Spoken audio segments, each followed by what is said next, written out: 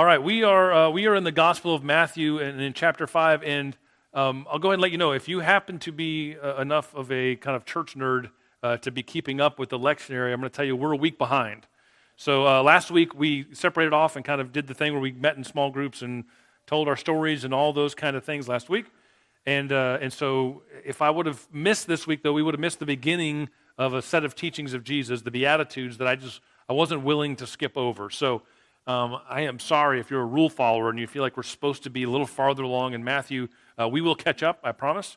But we are in the first 12 verses of Matthew tonight. And they are verses that you have heard before. There's other versions of it in the other Gospels as well. They're slightly different here in Matthew.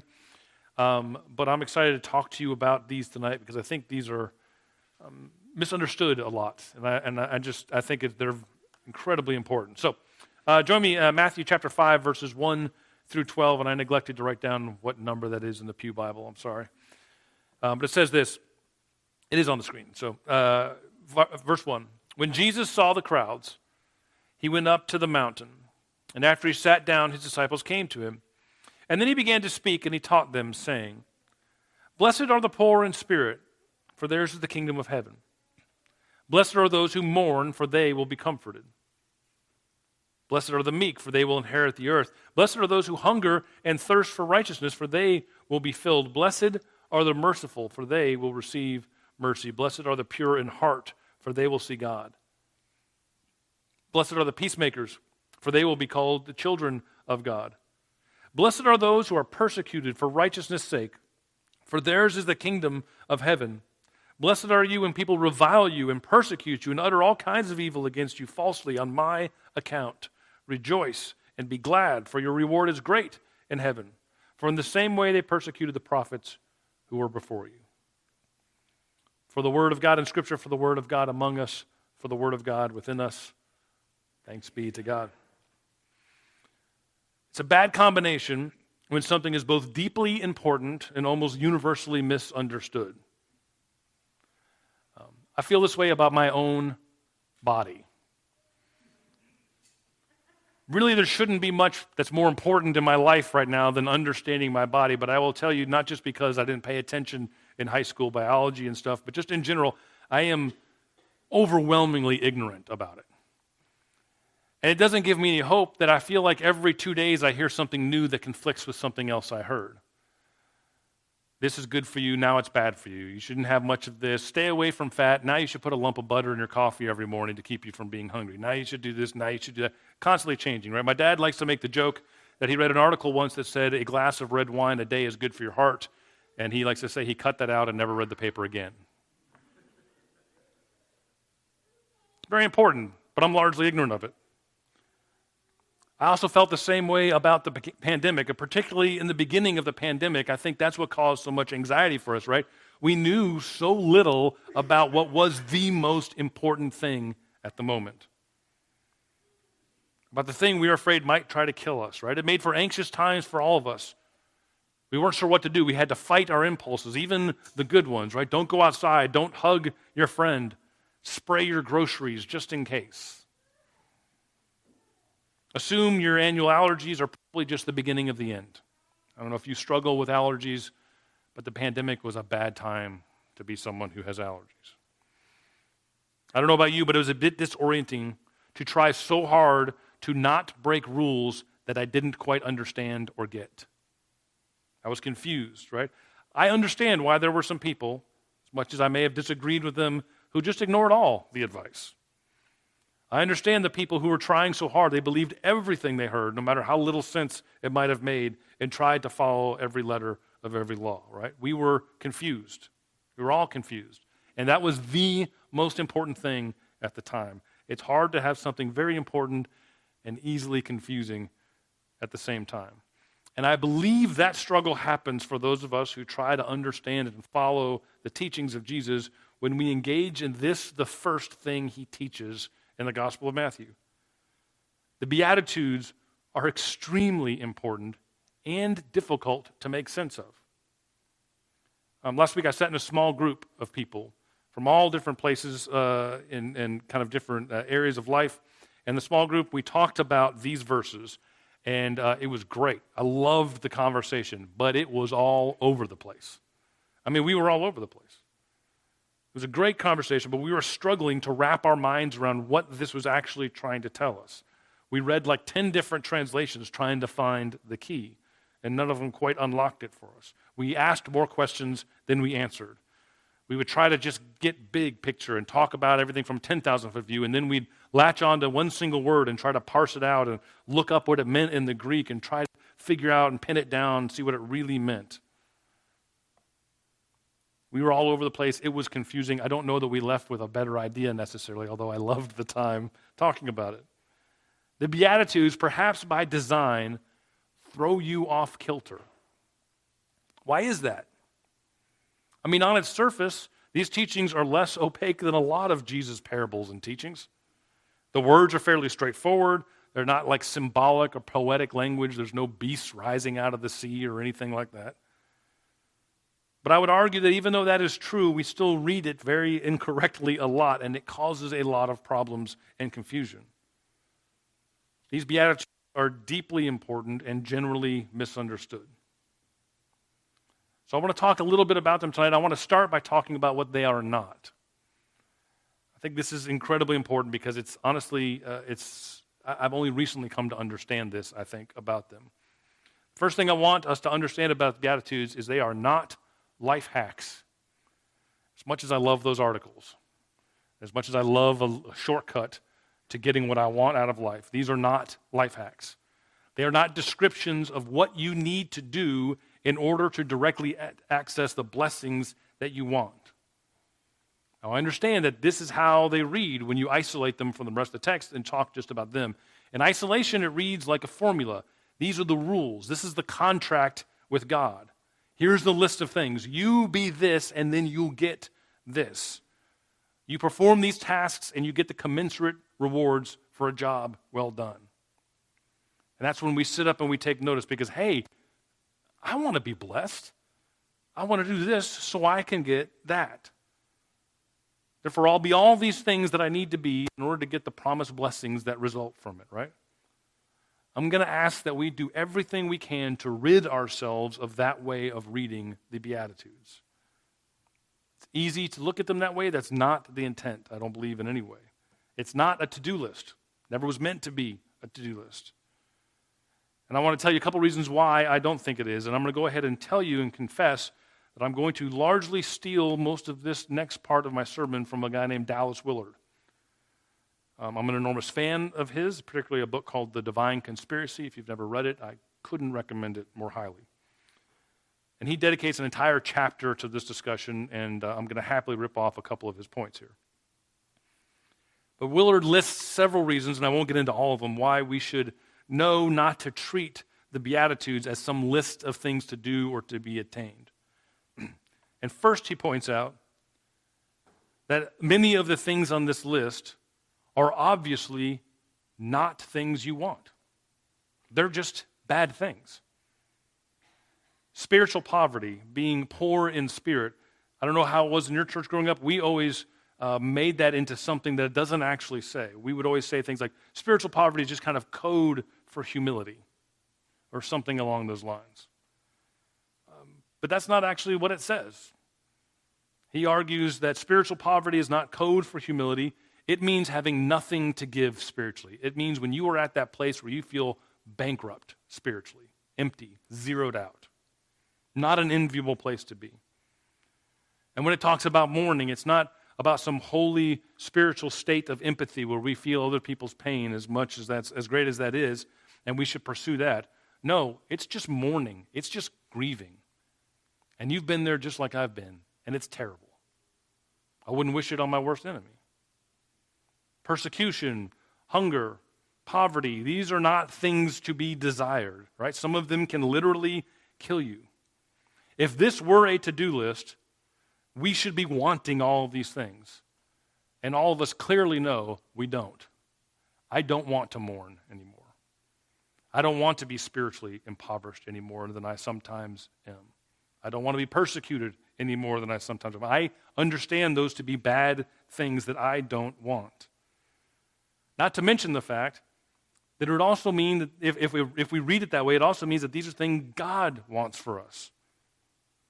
And honestly, this would make God more than a little cruel. Why would God want any of God's beloved to feel impoverished spiritually, to mourn and to grieve and to be persecuted? I don't want that for the ones I love. Am I nicer than God? Dear Lord, let's hope not. What would it say about God if this were the case, right? We should be very careful about taking the Beatitudes and magically turning that which is objectively bad and making it a virtue.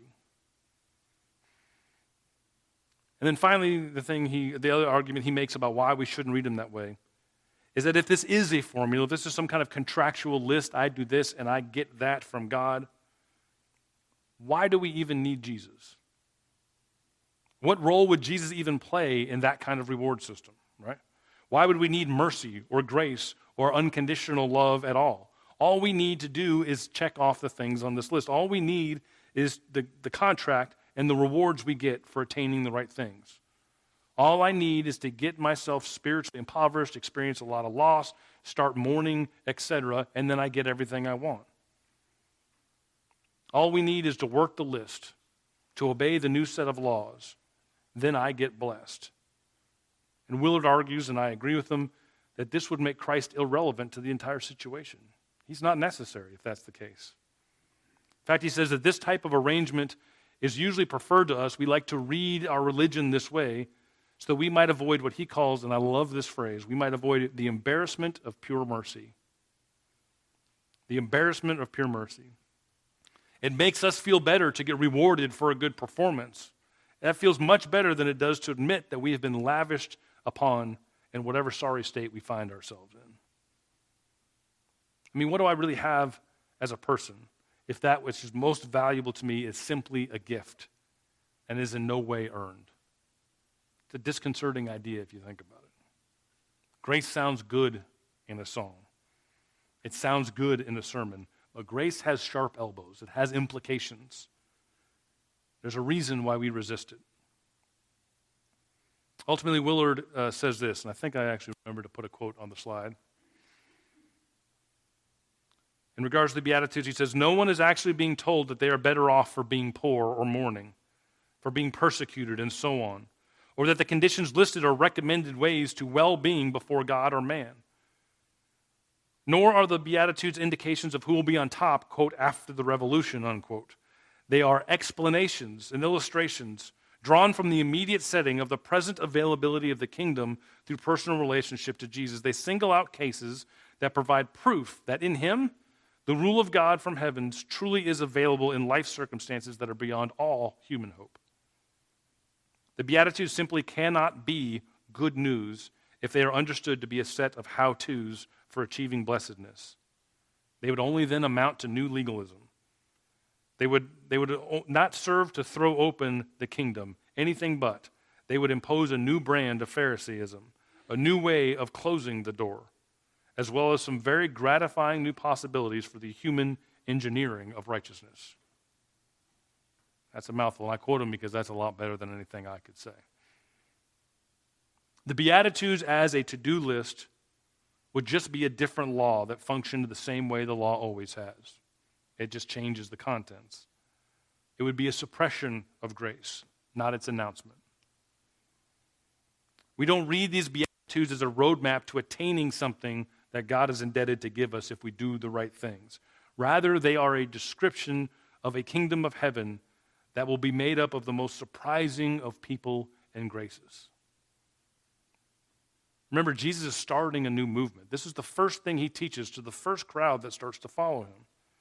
Jesus is starting a new movement of love, and these words that he speaks first, after healing all those that no one else wants to touch or mess with, after caring for the ones that the Beatitude has just named as blessed, Jesus is now starting this new thing. He starts by demonstrating that this kingdom simply will not value what everyone else values. It is backwards. It is upside down. It is something altogether different. This new work that he is initiating is not the same old story with a different name. It is a different world altogether. I imagine the disciples have been sitting there and watching Jesus heal these crowds, all those in need, all those who are suffering, all those who have nothing to offer, but themselves, and they're watching Jesus gather this crowd and thinking to themselves, exactly what kind of army is this guy raising? Because no one else does this. Nowhere else embraces these kinds of value or these kinds of people. No one wants the poor in spirit, the spiritually bankrupt or deficient, those who have nothing left to give. We avoid those people, right? No one wants to center their community on those who are grieving and mourning. Why would I want to deal with that kind of sadness and struggle when I don't have to right now? No one uplifts the meek. They don't get things done. They are weak. They're the losers in this world, right? They end up empty-handed and walked upon. Why would I align myself with them? Who wants the hungry and the thirsty for whatever it is? And be cool. Don't act so needy all the time. No one wants to be around the person who has no answers and always needs something from someone else. And forget the merciful. They befriend those that you dislike. Never mind the goody two-shoes, the childlike pure in heart. I don't trust that anyways. I don't want the peacemakers. They never pay back the people who deserve it.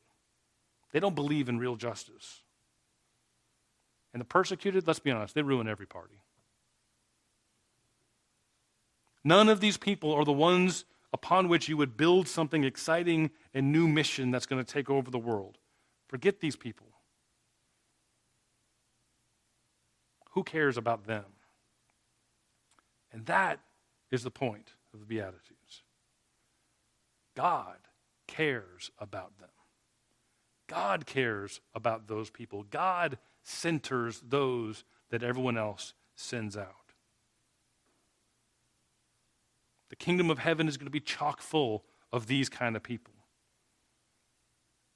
They will be no less recipients of God's love or grace or blessing than anyone else. Not because they figured out the new law and obeyed it perfectly in order to get a reward, but precisely because they haven't done the things we think it takes to win. They have simply received God's mercy and love without condition, which is all any of us can actually do. Jesus is describing what the population of this new community is going to look like. Now, last week, a lot of us got together, and thank you for those of you who came, and shared our stories with each other. And it's vulnerable and it's uncomfortable. And some of you didn't come last week because it hurt to even think about it. And some of you did it anyways, and some of you may regret that you did it. I don't know. But I couldn't love anything more than I loved those groups and those times that I have with people when I get to really hear their story. Not just because I'm voyeuristic and want to know the dirty details, but I love it when people are vulnerable enough to share their stories because it ruins the false church narrative most of us were brought up to believe. I don't know about you, but when I walk into a church, maybe you walked in here for the first time tonight and you probably had a narrative in your head the same way I do. I walk into a church service carrying all my respective baggage, and I just know that everyone else in the room has it spiritually together in a way that I cannot and will not.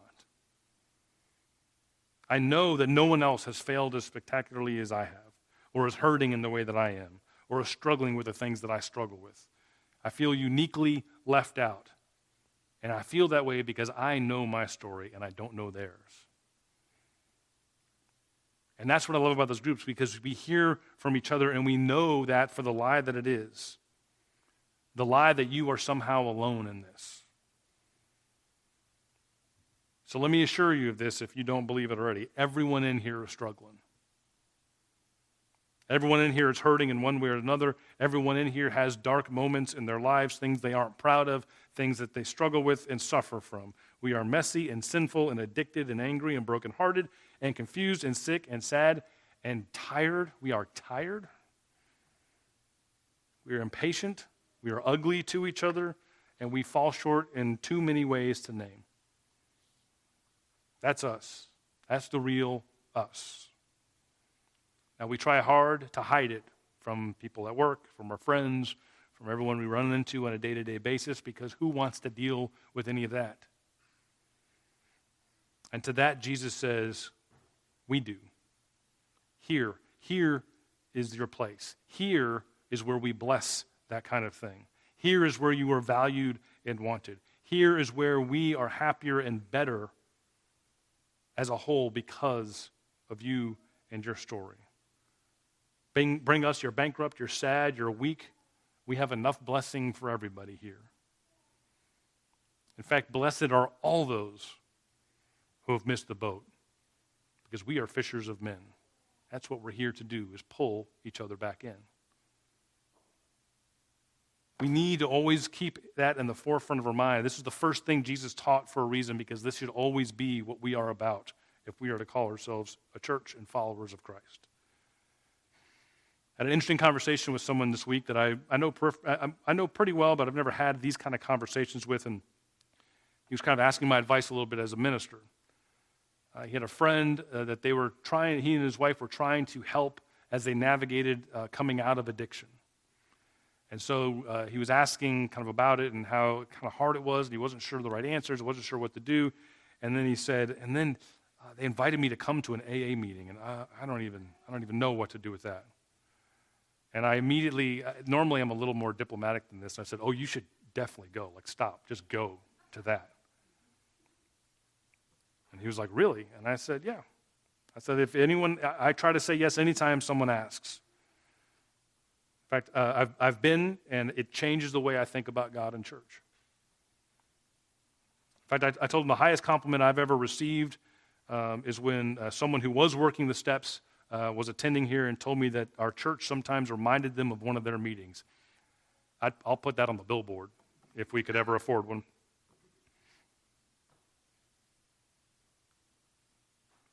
Because if and when we can manage to be a place where everyone can honestly and authentically struggle and keep showing up for each other, then maybe, just maybe, we're actually reflecting the right kingdom.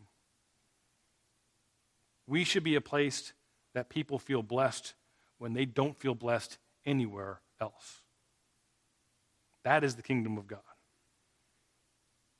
If we ever look around and only see those that the world calls blessed, well, that's when we should pack it up and go home, because we don't have a new story to tell. Because this is a different kingdom. Because in the kingdom of God, blessed are the spiritually bankrupt. Blessed are those with broken hearts. Blessed are those who can't seem to take for themselves. Blessed are those who can't seem to get satiated. Blessed are those who don't get even. Blessed are those whose childlike hearts are still soft and unspoiled and easily wounded. Blessed are those who don't even the scales. And blessed are those who the world has deemed unlovable and made them suffer for it. Rejoice, be glad, because this is your place.